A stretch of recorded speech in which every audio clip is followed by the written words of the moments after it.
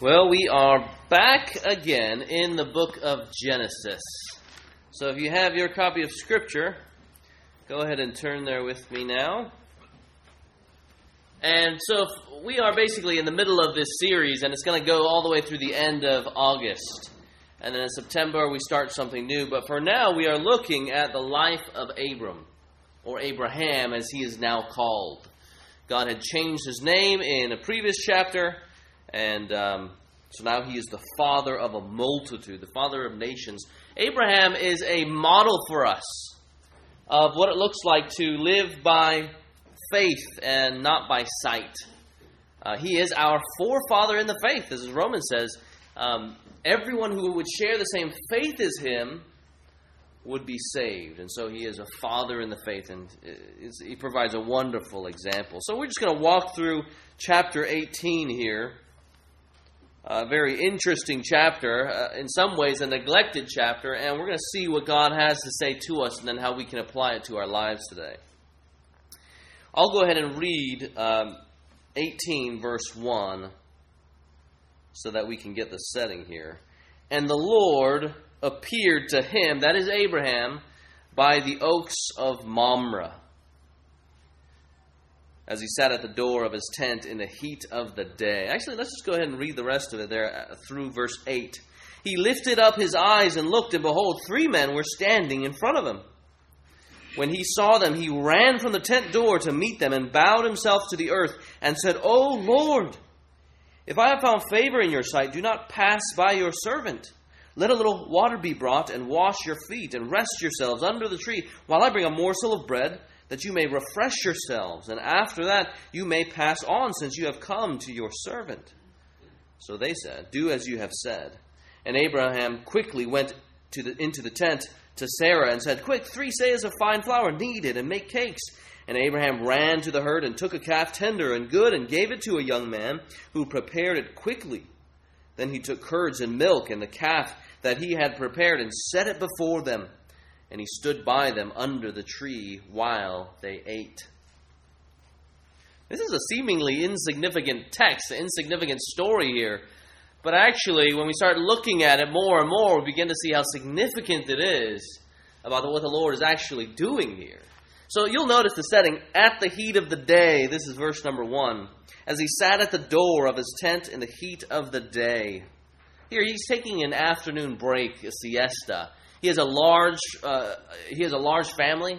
We know at the very least there were 318 able men to fight in this little rescue mission he led a couple chapters back.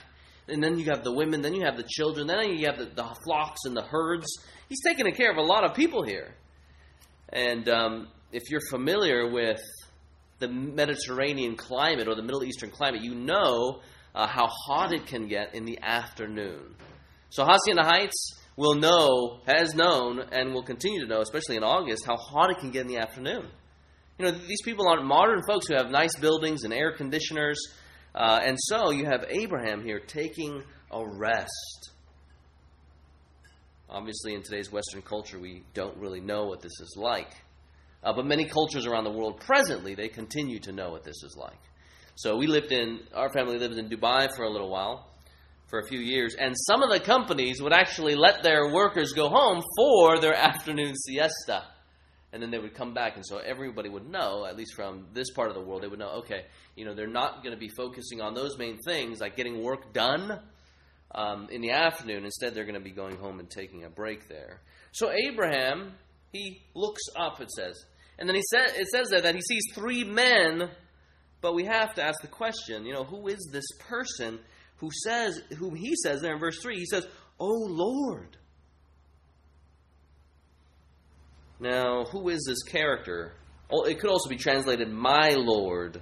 But is this like just some sort of title of respect that you might give to somebody who might be older than you?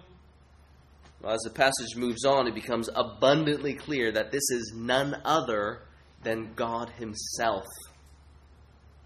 Okay, now we might think that that's strange living in the world that we live in today, where we're very much evidentialists. We want proof. But yet, here, according to God's word, we have proof in that this person visiting Abraham is the Lord, as we're going to go on and look at. It's very clear there. He says, I have found favor in your sight. You have come to your servant. I mean, just imagine that. What is it like for God to visit Abraham in the middle of the day, in the heat of the day, to have a meal with him? I mean, this is really, on one hand, it could be really strange, but on the other hand, let your mind be blown that the all-transcendent God would come down and visit his people, manifest himself in such a way, even though we know that God does not have a body, he is a spiritual being, but he manifests himself in such a way where he's able to, as one commentator put, sup with his people. He's having a meal with his people here. These three visitors arrive. What does Abraham do? He invites them into his house. He offers them hospitality. And look at all the things that he's bringing there as the story goes on. He says, water for you, and then also to wash your dirty feet, your hot feet.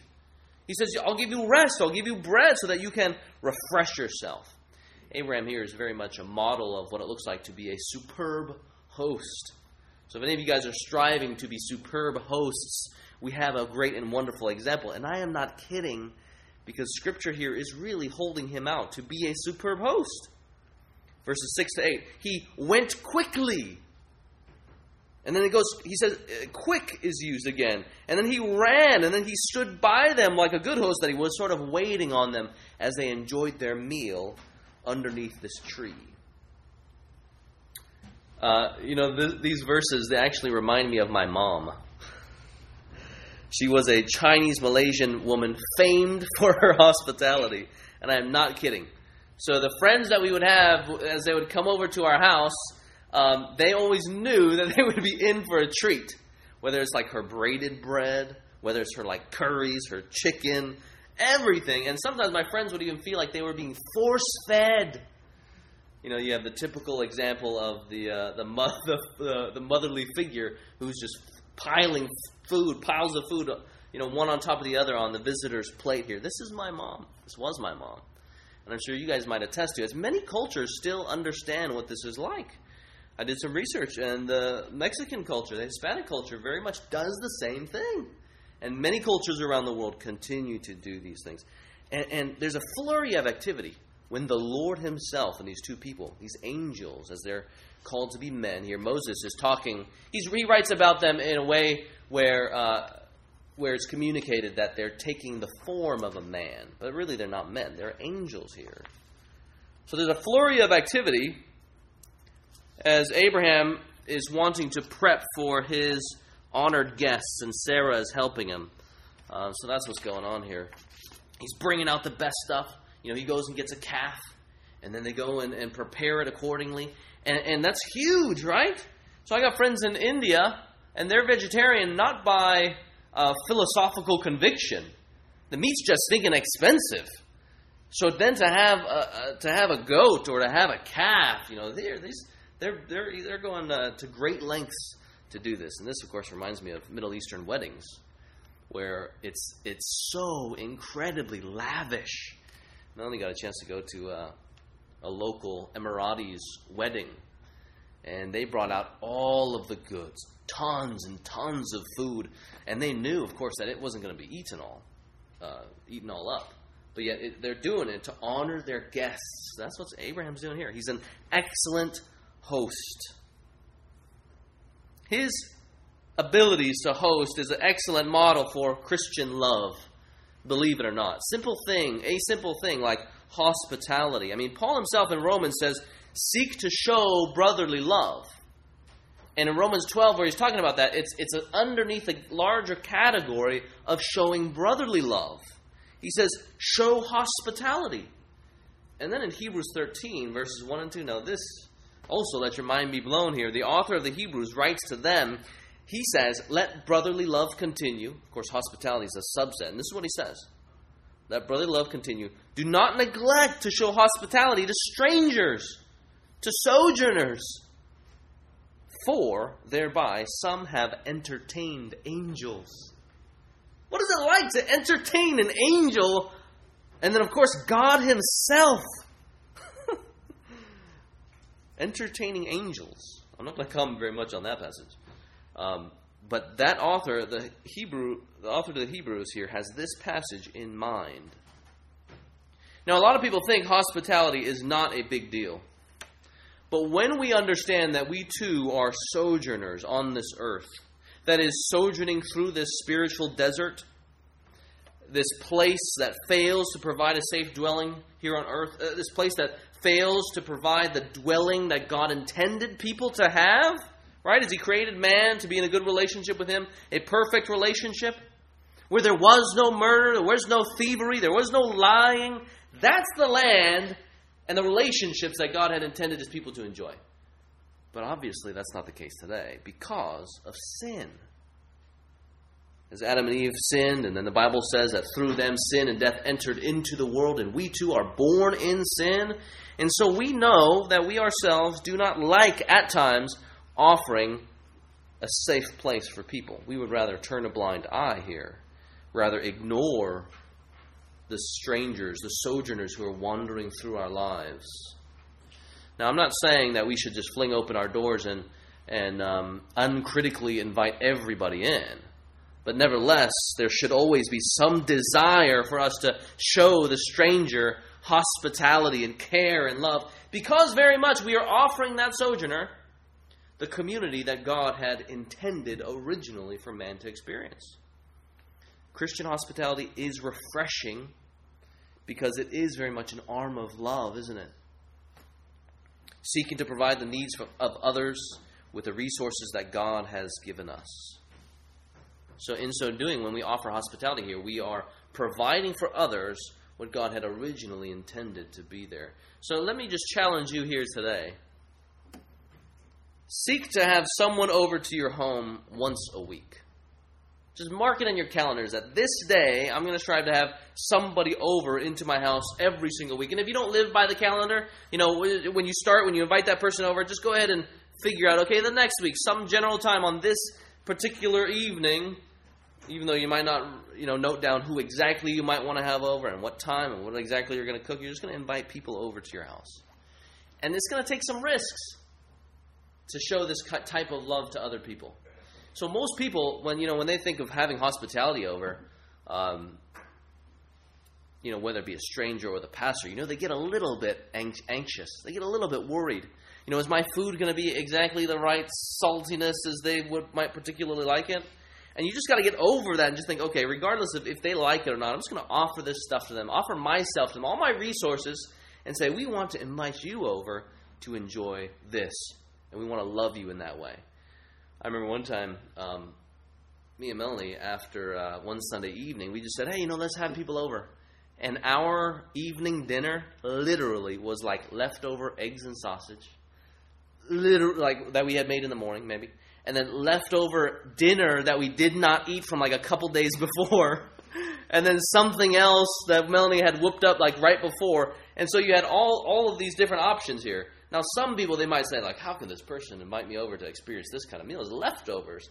But our friends, interestingly enough, they said, wow, you know what? Because Melanie and Jeremy did this, I'm spurred on to just go ahead and work with what I have so that people can be invited over into my house. And she was really challenged by that.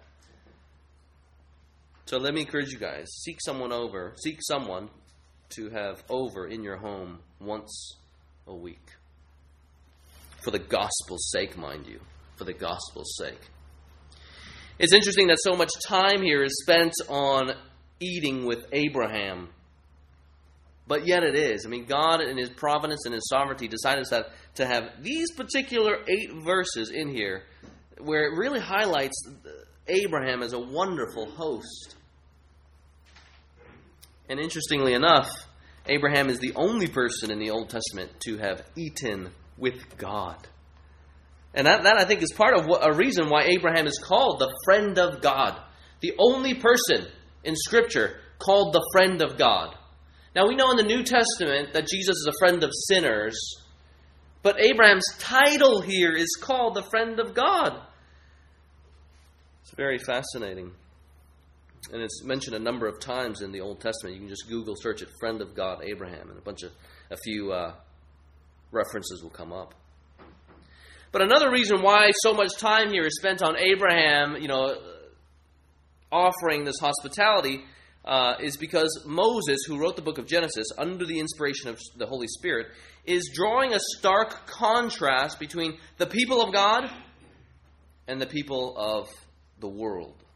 So as the story progresses, we are going to get to Sodom and Gomorrah. And if you guys don't know much about these cities called Sodom and Gomorrah, they were known for their unrighteousness, for their social oppression against other peoples, and their sexual immorality, but most importantly, the fact that they were rejecting God and pursuing themselves.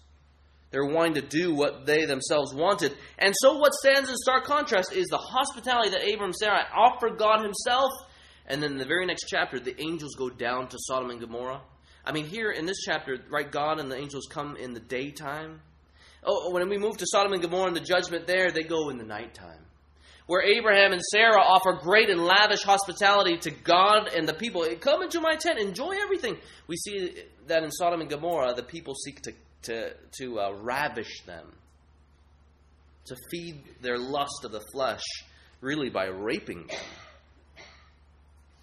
So we deal more and more with that next week. We see, too, that the people of God, the righteous people, stand in stark contrast to the people of Sodom and Gomorrah. And even Lot's daughters, they are left at the end of that story acting out with the sexuality that they had appropriated and gained and followed from Sodom and Gomorrah. So it's amazing here that we see in these handful of verses that God's people are not just his subjects, but his very friends. He comes to eat with his own people. And of course we see that pointing to Jesus Christ as he comes to and takes on the very nature of man in order to identify with them. And he's calling people, the tax collectors and the sinners, and he's hanging out with them. He's eating with them. And that's a fellowship meal. That's what's going on there. He's getting to know them. He's giving himself to these particular people. God's people are not just his subjects, but his very friends. As we move on, we see what God's intention was in this visit. Again, it's amazing that Moses here, he could have just skipped over this hospitality part and gotten to the reason why God has come to them, but he doesn't. He says, look, they're eating together. Look at verse 9. And we see here, after the meal's over, what are God's words here? They said to him, where is Sarah, your wife? It's a very specific question here. And in those days, the men would eat together and the women would eat together. So Sarah is not present there. But they're eating. And so far, all we know is they say, do as you have said, Abraham. Go ahead and get the food for us. And then all of a sudden, we have God beginning the dialogue. Where is Sarah, your wife? Abraham says, she is in the tent. The Lord said, there we go. Now we know who specifically this is here. This is the Lord of the universe. I will surely return to you about this time next year, and Sarah, your wife, shall have a son.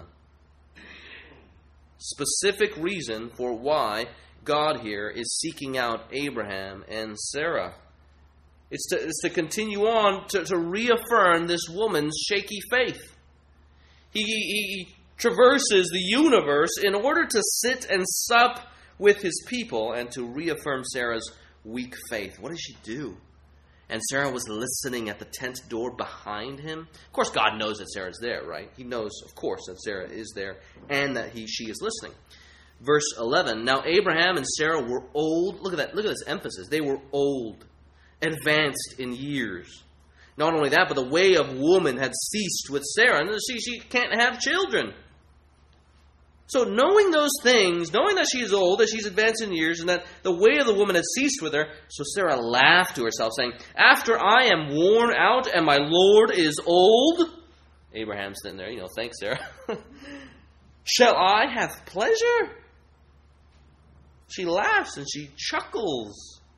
So clearly this is not only Abraham's faith here who is shaky, but Sarah herself, her faith too, was dwindling.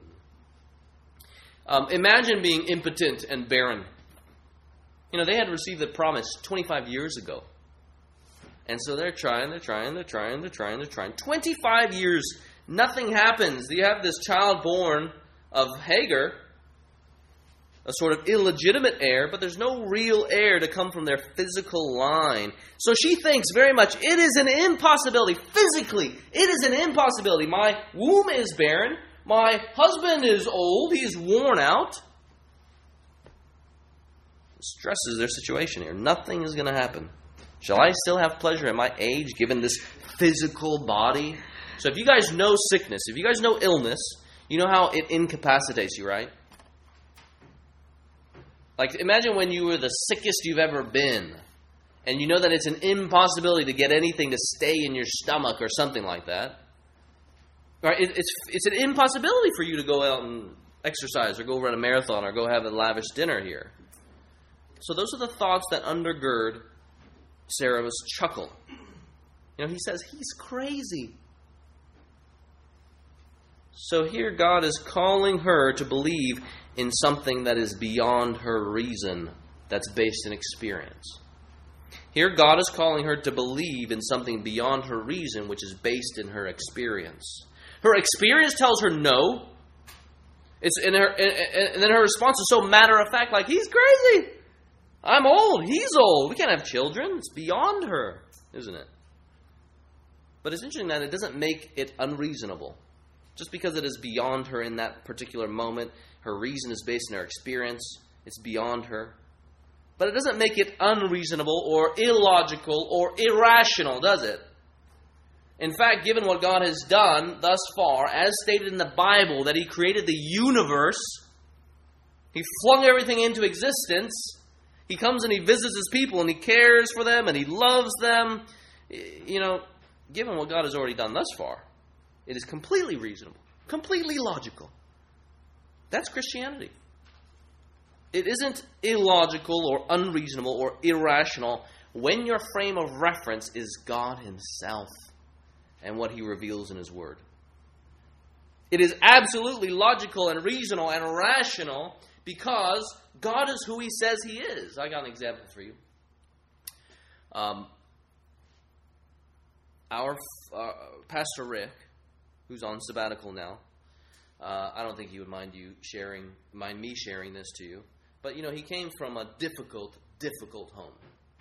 And some of you guys know what this is like, to grow up in a difficult home where you are mistreated. So imagine growing up in a home where you suffer emotional abuse regularly. Imagine growing up in a home where you suffer physical abuse regularly. Verbal abuse. You know, you see the abuse that your dad flows towards your mom. Maybe your mom in response flows back towards the dad. And then you see how both of them, you know, the abuse flows downward to you. And then you just sort of naturally grow up thinking it is kill or be killed. That's just the way it goes. So you grow up in that home where you think that that this is what you receive all the time. That's what's absolutely normal. And you know what happens in the heart of the child, unfortunately? The heart of a child who grows up in a situation like that, you know, the heart retreats. The heart is really scared. It's fearful. It wilts. And then you also have the heart that becomes so hard as stone that it's hard to crack anything, to let emotions and feelings and trust even flow out of that. And then so you bring all those experiences to this particular moment. For Sarah, 90 years of experience. 90 years of experience. Going back to this situation, one day you finally find someone who, for some strange reason to you, actually wants to love you. That's weird. This person genuinely wants to love me and doesn't want to harm me, but instead they want to help me and they're going to give themselves to me and for my own good? It's hard to believe, isn't it? It is beyond reason for a moment, for that particular moment. And then so you guys know, I'm sure, what this is like for some people, maybe even yourselves, or maybe you've received it. You know, they test the waters, that person that you love, who comes from that background, they test the waters. This person doesn't really love me, so let me just cause a little explosion there and see what happens. Let me just respond in a certain way where trust is established, just to make sure that this person actually loves me. It's beyond reason. It is illogical. It is unreasonable. Because your frame of reference is tweaked. But when your frame of reference changes, and you see clearly, then your life begins to change, doesn't it? No longer is it beyond reason. Your frame of reference is corrected. Your reason then is informed by real, biblical truth.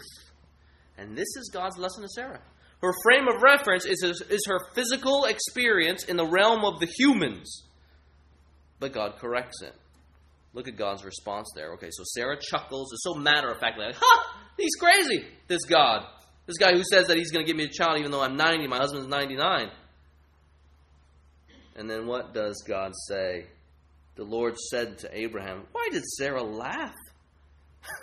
It's equally as matter-of-fact, isn't it? Like, why did she laugh? This is me. I'm God. Why did Sarah laugh and say, shall I indeed bear a child now that I am old? Is anything too hard, too difficult, too impossible, too wonderful for the Lord? That's his response. So matter-of-fact as well. Equally matter-of-fact because his frame of reference begins with himself. And his experience as the Lord of the universe is what ought to define how Sarah conceives of the world.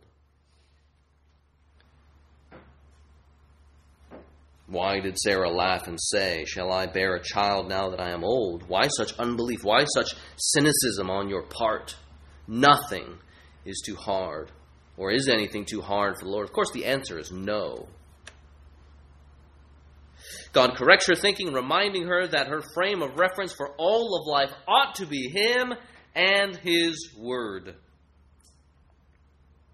It's amazing here that God comes down to eat with Abraham and Sarah, and it's in the larger context of moving towards this other thing, which is reaffirming this poor woman's faith that's shaky. You know, yes, is God going to move over to deal with this expansive stuff of judgment and righteousness? He is. But right here, in these few verses, He's lifting up this woman, Sarah, even though she struggles in her faith, to believe once again that I am who I say I am according to God. That's what God says here. The conclusion of that section, he says, At the appointed time, I will return to you about this time next year. That is when she is 91. And Abraham is 100 years old. And Sarah shall have a son. But she denied it and she laughed. She said, I did not laugh. She says this to God, for she was afraid. He said, no, but you did laugh. I mean, just like Abram, a number of chapters back, he feared for his life. And so when he went down to Egypt, he concocted this plan that they would lie. And then so it seems that Abraham here has already set the pattern and example for Sarah, and she too is lying to the Lord. But God is good. He says, look, I chose you guys. Yes, you did laugh. Yes, you are lying. Yes, you don't believe. You struggle with unbelief. But yet I'm going to continue to give you a child. God is a great God.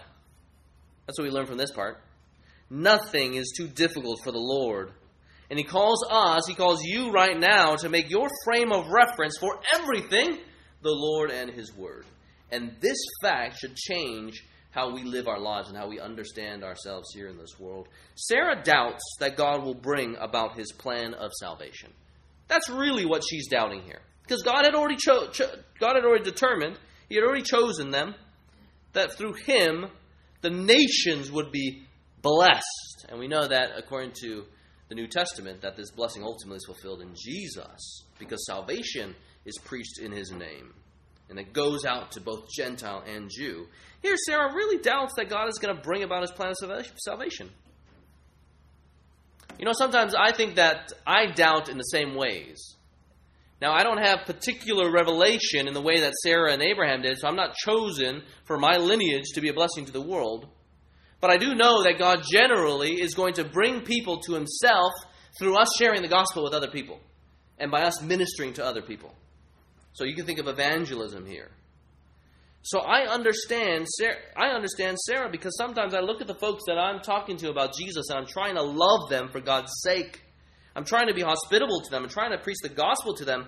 But sometimes I do so with a way that says, okay, yep, I've done my part. Over to you, God. And it's sort of like this fatalistic understanding, okay, God's going to deal with it now. But then, biblically, though, when I compare my own heart to the New Testament, the whole Scripture, I got to wonder, where's my eager anticipation for God to reap a harvest from what I sow. How does that eager anticipation work its way out in prayer? Where I'm praying and depending, just as Jason Barris, the brother who faithfully brought the word a number of weeks ago, he prayed from 2 Thessalonians chapter 1 that God would fulfill every good work that we have, every good intention, every good purpose we have, so that the name of Jesus would be glorified. And I find my heart at times really kind of lacking in those types of prayers. I launch it up, and that's about it. Without eager anticipation that God will work. Of course, according to His sovereignty, but nevertheless, He will in fact work. And we are to anticipate it. So when we sow the seed, God's plan of redemption continues to roll on as He's going to bring people to Himself. Is anything too difficult for the Lord? I mean, who do you guys want to see become Christians? To repent and believe and know the forgiveness of God. To know what it's like to be adopted into His family where the Father will never betray the Son. To have consistent, waterfall-like love that just never ends. We want this stuff for people, but yet, when it comes to prayer, praying that God would work, when it comes to our eager anticipation, the expectation that God would work, how does that inform your guys' prayers? Perhaps, if you were like me at times, we say, there are a number of things that are too difficult for the Lord. And it's in those instances that we need to repent of those things and acknowledge what God is teaching Sarah here, that nothing is too difficult for the Lord. Well, eventually God moves on. He's going to move on to this expansive thing. Actually, both are expansive. Here he's basically saying, I'm going to build a people, a nation, a kingdom on you, Sarah and Abraham. So it has to do with God's salvation plan. The next section here, from 16 to the end, it actually also has to do with God building a people. But here it's talked specifically about what kind of people they ought to be. That's what's sort of being drawn out here. Look at verse 16. The men set out from there, and they looked down towards Sodom. And Abraham went with them to set them on their way. So again, he's an excellent, superb host here. He's going with them. He's packing fruits and vegetables and the watermelon and the water. So make sure that you're taken care of as you go on this long journey. Verse 17, the Lord said, Shall I hide from Abraham what I am about to do, seeing that Abraham shall surely become a great and mighty nation, and all the nations of the earth shall be blessed in him? For I have chosen him, that he may command his children and his household after him to keep the way of the Lord by doing righteousness and justice, so that the Lord may bring to Abraham what he has promised him. Then the Lord said, Because the outcry against Sodom and Gomorrah is great, and their sin is very grave, I will go down to see whether they have done altogether according to the outcry that has come to me. And if not, I will know. 17 begins with this rhetorical question, right? It might seem confusing. Shall I hide because I'm going to make him into a great nation? So we might respond like, why is God deliberating on whether or not he should show Abraham? Like he really is sort of in confusion here. He's sort of wishy-washy, as if he genuinely doesn't know. That's not a good way to read this section here, this question. It's better to understand this text in that God asks the question knowing that he wants to draw Abraham into his divine counsel because of what he's going to do with him. Right? He's chosen him, it says. He's going to build a nation on him, it says. He's going to be a blessing. The people are going to walk in faithfulness and righteousness and justice. And because of that, I'm going to bring Abraham in. Shall I hide what I'm going to do here? The answer is no. Amos 3:7 says this, For the Lord does nothing without revealing his secret to the servants, the prophets. Abraham's functioning like a prophet. He's bringing him into this divine counsel. Again, the reason is because, the very reason why he's saying, I am now going to bring him into this counsel, is because God has plans for him. Nations to come, earth blessed because of him. I have chosen this particular man. I have elected him by my grace. And he is to, it says there, according to the covenant, command his children and his household after him. See here, God's using Abraham, but he sees the full end the end there, that he's going to command his children and his household after him to keep it, to possess it, to do it, to keep the way of the Lord by doing righteousness and justice, so that the promise would be fulfilled. Here the words righteousness and justice, they have to do with very much doing or practice. Now again, you realize where God is heading, where the angels are heading. They're heading to Sodom and Gomorrah. And they stand at this place and they look down, it says, at Sodom and Gomorrah. Unrighteousness. And God here is saying, I'm going to bring Abraham into my counsel because he is my chosen one. And I'm going to make him a righteous man and a righteous people from him. In contrast to Sodom and Gomorrah. He's drawing out this contrast here. There's the timing there. He could have revealed this to Abraham at any period of time, but he chooses to do so as he is moving to judge Sodom and Gomorrah, a very unrighteous and very unjust city. So great social oppression is going on there. So as he stands looking down on Sodom and Gomorrah, very unrighteous cities, God calls him to righteousness and justice. So righteousness, as I just mentioned, here specifically, it has to do with doing righteous things or doing just things. Before we saw it that it was like legal categories that God declares. He imputes righteousness to Abraham because he believes. But here in this text he's talking about doing what is right, especially social justice. Compared to those cities, Sodom and Gomorrah, Abraham is to be the exact opposite. And we see the lesson here that really comes out as the story goes on. Look at verse 20. Then the Lord said, because the outcry against Sodom and Gomorrah is great, and their sin is very grave, I will go down and see whether they have done altogether according to the outcry that has come out to me. And if not, I will know. This outcry against the inhabitants of Sodom has reached up to God's ears. And they have so fixed God's attention, they've grasped it, that he goes down, it says. And the reason here is to judge, to adjudicate, to determine, to see whether they have done altogether according to the outcry that has come to me. So the outcry against the people of Sodom and Gomorrah, it rises up to God's ears, and he says, I will go down to determine. He moves to judge and to weigh whether or not the outcry fits the sin. He's going to determine. He hears the outcry and he goes down to see. That's your great God if you're a Christian here. He could have just from above in the heavens sort of declared what he was going to do. He could have just rained down fire and judgment on the city without having gone down to see it. But yet he still comes down to see, to assess the situation so that he will know. It's not that he lacks information, but it's that before he goes down, he fully wants to see and to test and to know his people. I will know. His judgment here, his justice, is informed by his intimate knowledge of everything.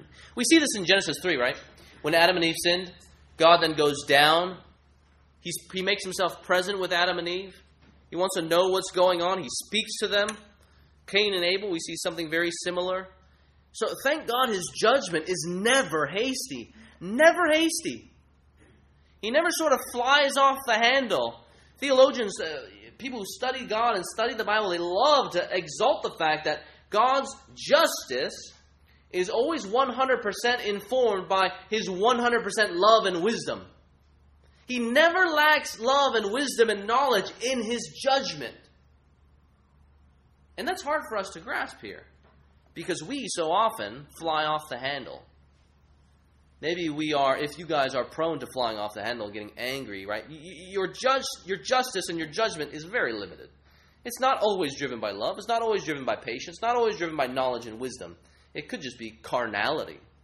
If you're not prone to flying off the handle, maybe you never fly off the handle. Well, maybe also your justice is not informed by accurate love, knowledge, and wisdom. Because you don't really know and understand and embrace and feel what is going on in the present situation. But for God, though, praise God that He maintains all of His characteristics at 100% capacity all the time, and we never have to wonder, is He not going to get this thing right? But because He always gets things right. See how this is a great encouragement for us in this life? You learn so much about God, He stoops down in order to lift up here.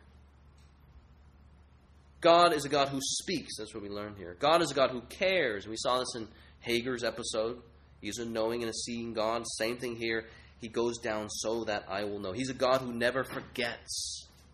So if you guys have ever experienced some sort of social injustice, and I know some of you have to greater or lesser degrees, some of your guys' family members know social injustice to greater or lesser degrees, you can be confident that God will judge, and that His justice is informed by His love of you and His knowledge of you and the knowledge of your perpetrators and His complete wisdom.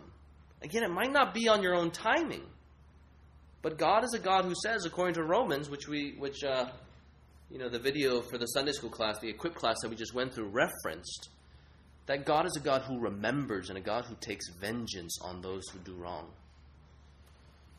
We, therefore, aren't to forget it, but we entrust ourselves in the very judgment to God Himself, so that we would proclaim that He is a God of all glory and that His judgment is always correct. This is also a warning for us, for those of you who know yourself not to be a Christian and you sin. Or those of us who are Christians and we do sin, certainly, and we might want to hide these things from the public view.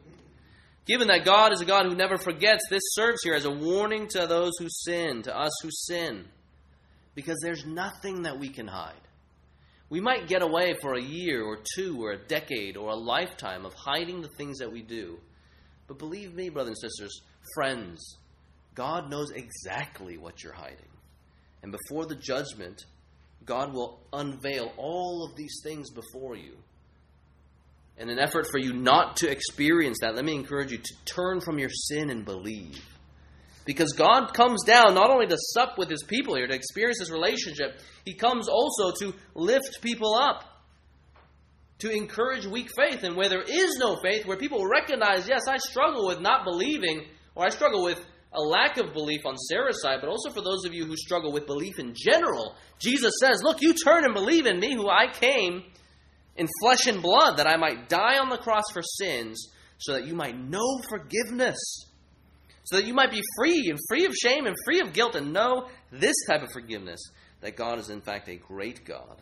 He knows everything about you, but yet still He comes to die for you and to bring you into His family. And that should boggle your mind. His justice is informed by His knowledge. We also see that His justice is informed by His wisdom. Look at verse 22. This is the last section. So the men turned from there and went towards Sodom. But Abraham still stood before the Lord. When Abraham drew near and said, will you indeed sweep away the righteous with the wicked?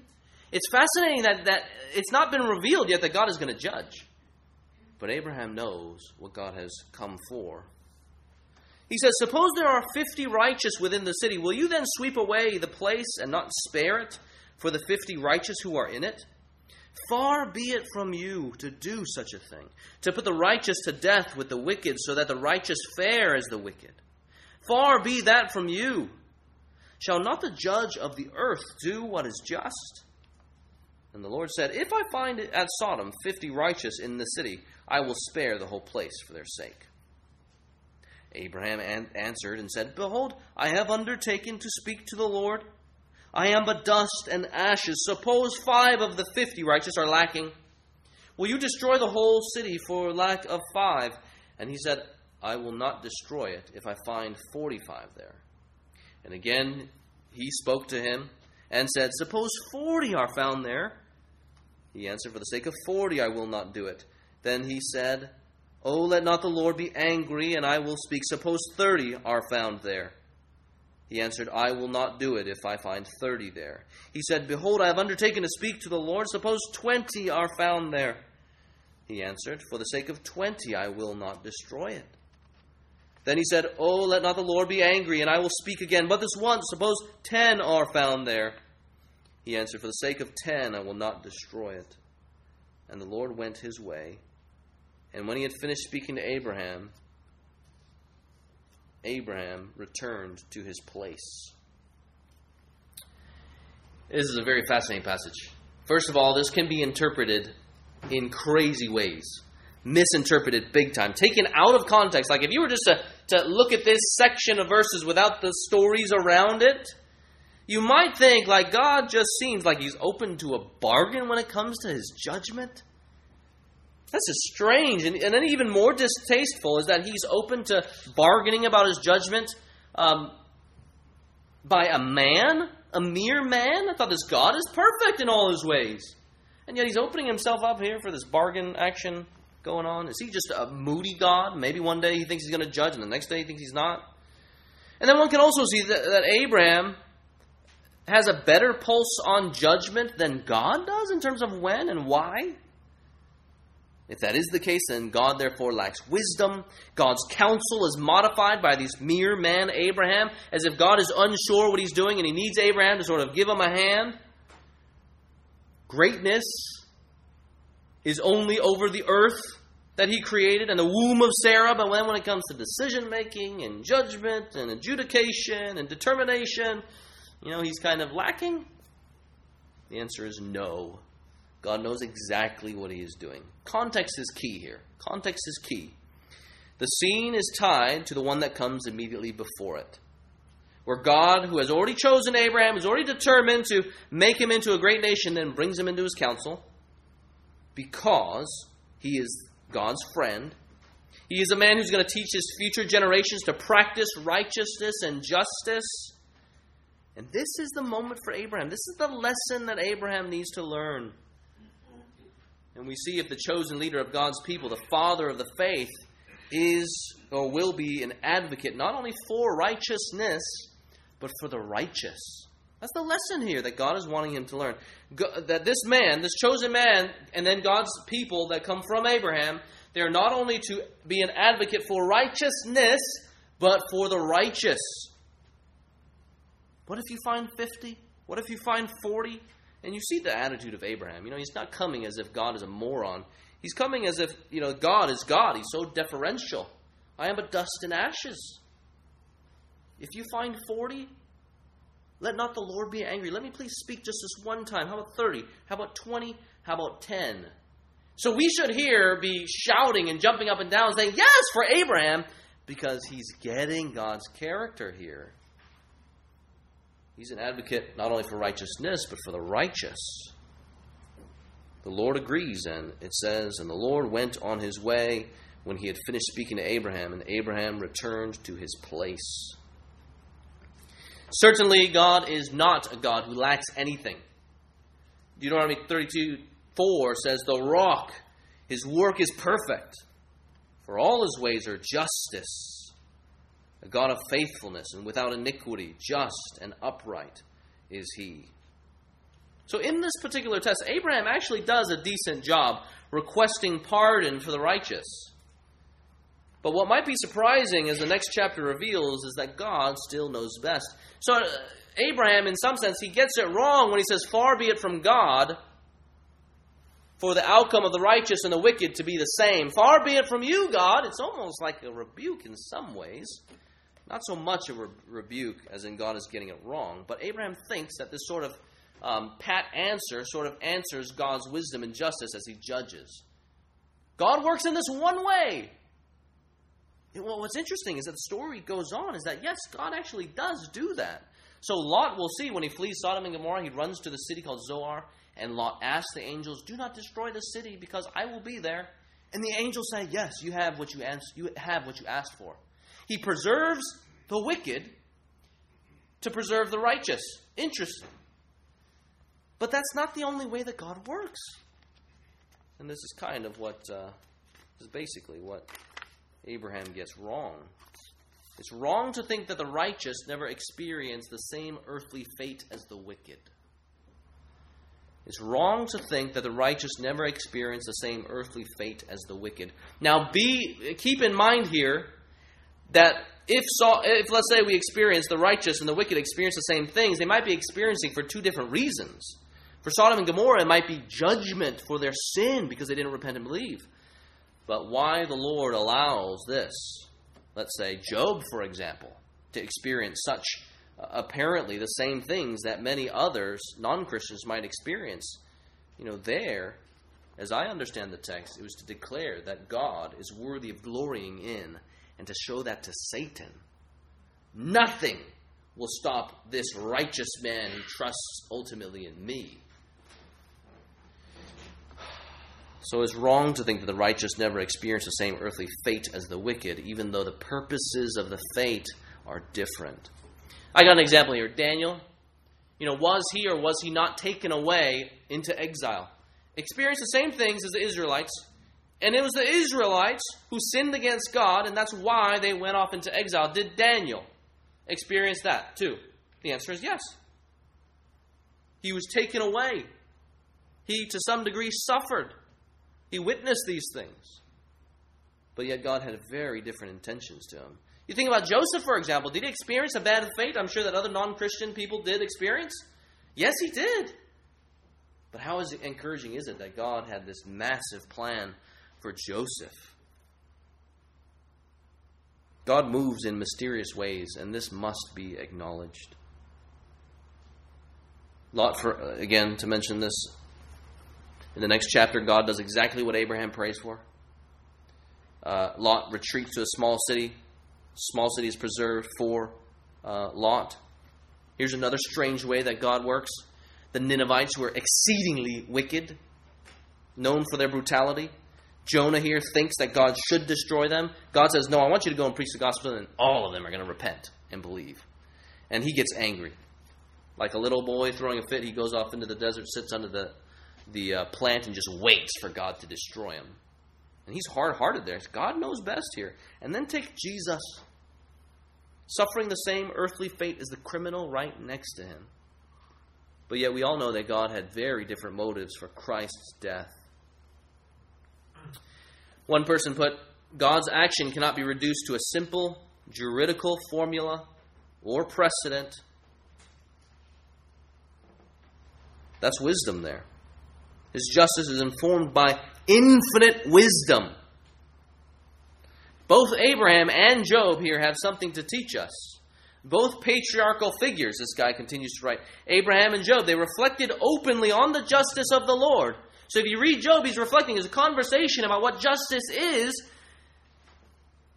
But then they both ceased. They both stopped after hearing from the Lord. And you know why they ceased? After they heard from God, you don't see Abraham complaining about how his request was not answered. It's because they realized they had no legitimate vantage point from which to govern the moral universe. They realized that they were not God. They had no legitimate vantage point from which to govern the moral universe. But again, if you guys are experiencing some sort of social injustice and you know it, you've gone through it. Perhaps at nighttime you oftentimes think about it. God is a God who knows and a God who hears. He heard Hagar in the desert and he drew near. Here he goes down to adjudicate so that he will know. Unless we be proud and think that the Abraham and his folks, or maybe the future Israelites, have it all together. In Ezekiel 16, God takes them to task because he says that the Israelites were worse than Sodom and Gomorrah, and their whorings and their idolatrous hearts, they were worse there. And God knows these things, and he's going to judge. Chapters 18 and 19 show that the Lord is truly free in his judgments, and that his judgments are inscrutable. If Abraham is to father a heritage that adheres to the way of the Lord by doing what is right and just, the question of the righteousness of God's conduct is fundamental. The dialogue says more about the nature of God's justice than the way that Abraham, for example, prays for these people. Friends, God's wisdom is unfathomable. It's something that ought to lead to praise, which is exactly why David read the scripture that he read. Go ahead and turn to Romans 11.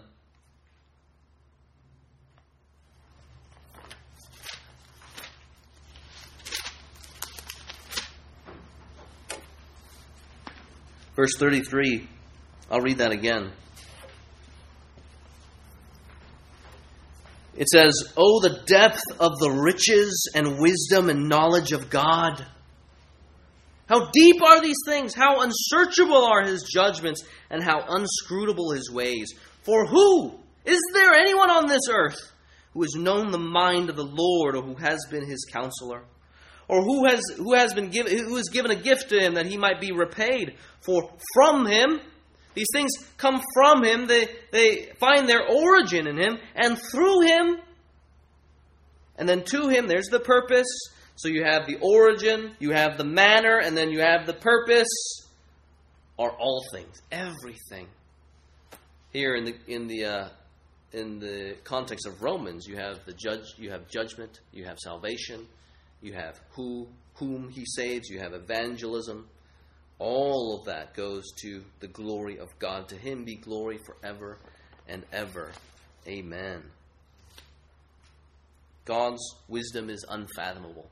So the question is, do we trust it?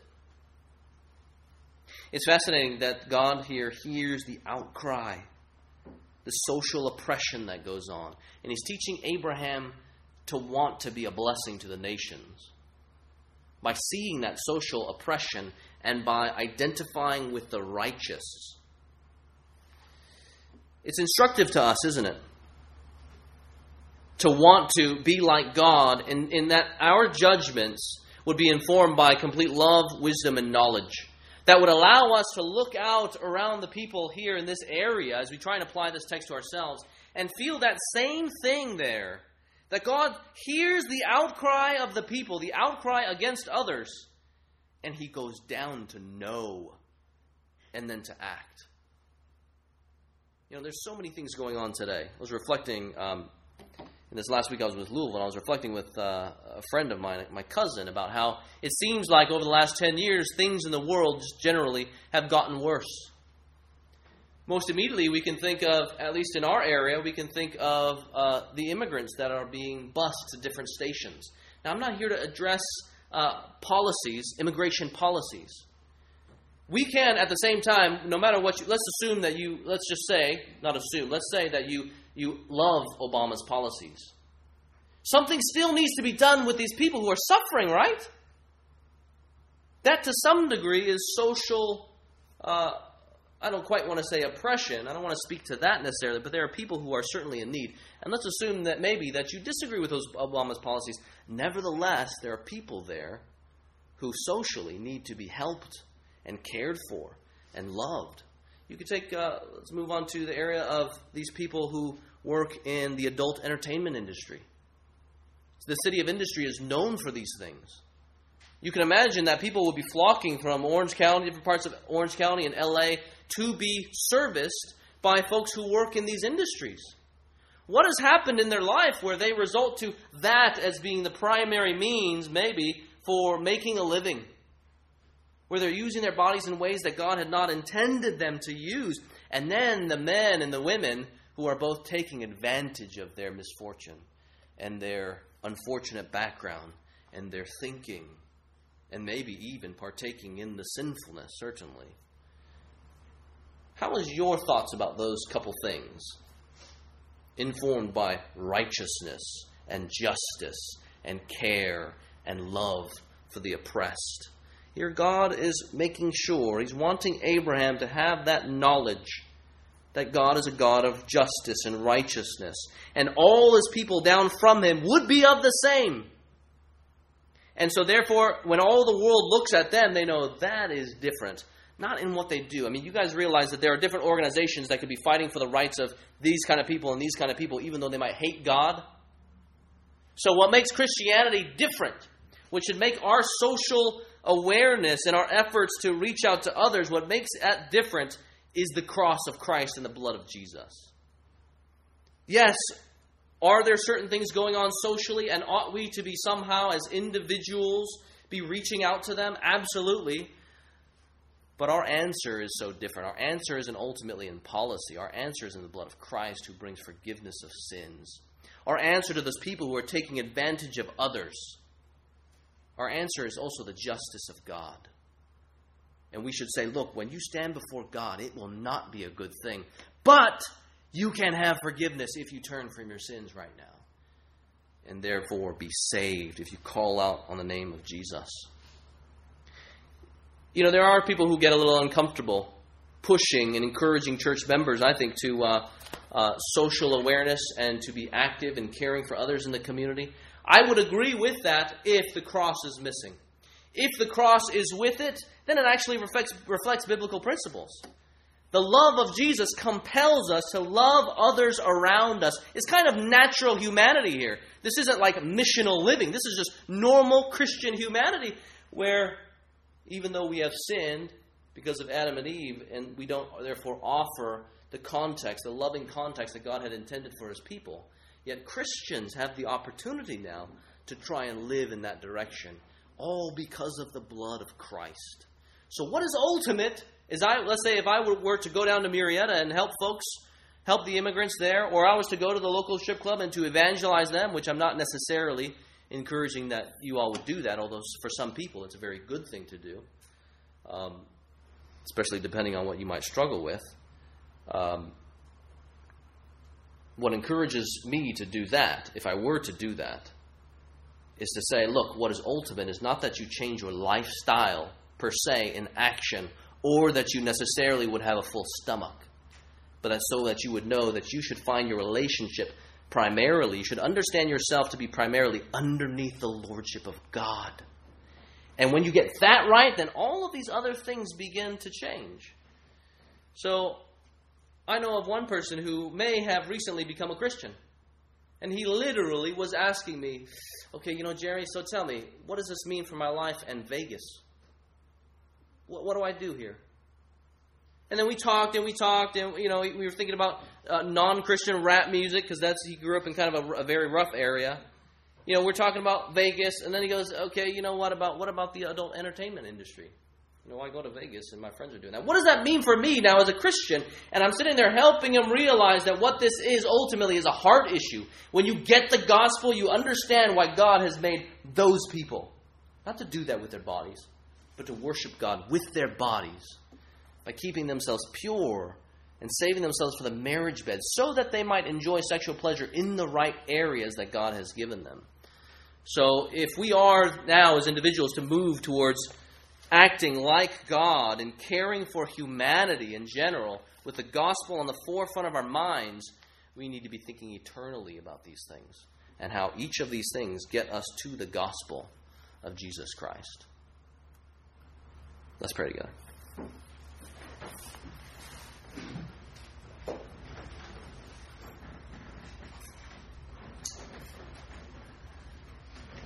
Our Father in heaven, Lord, there are so many wonderful things that we can learn here about you.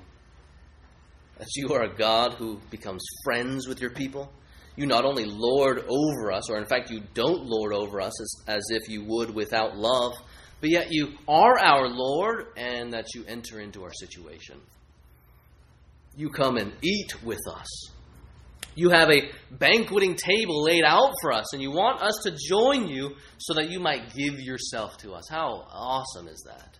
Not only that, but you draw near to your people who are struggling in faith so that you might lift them up and that they might be reminded of these great and magnificent promises that you have given to us.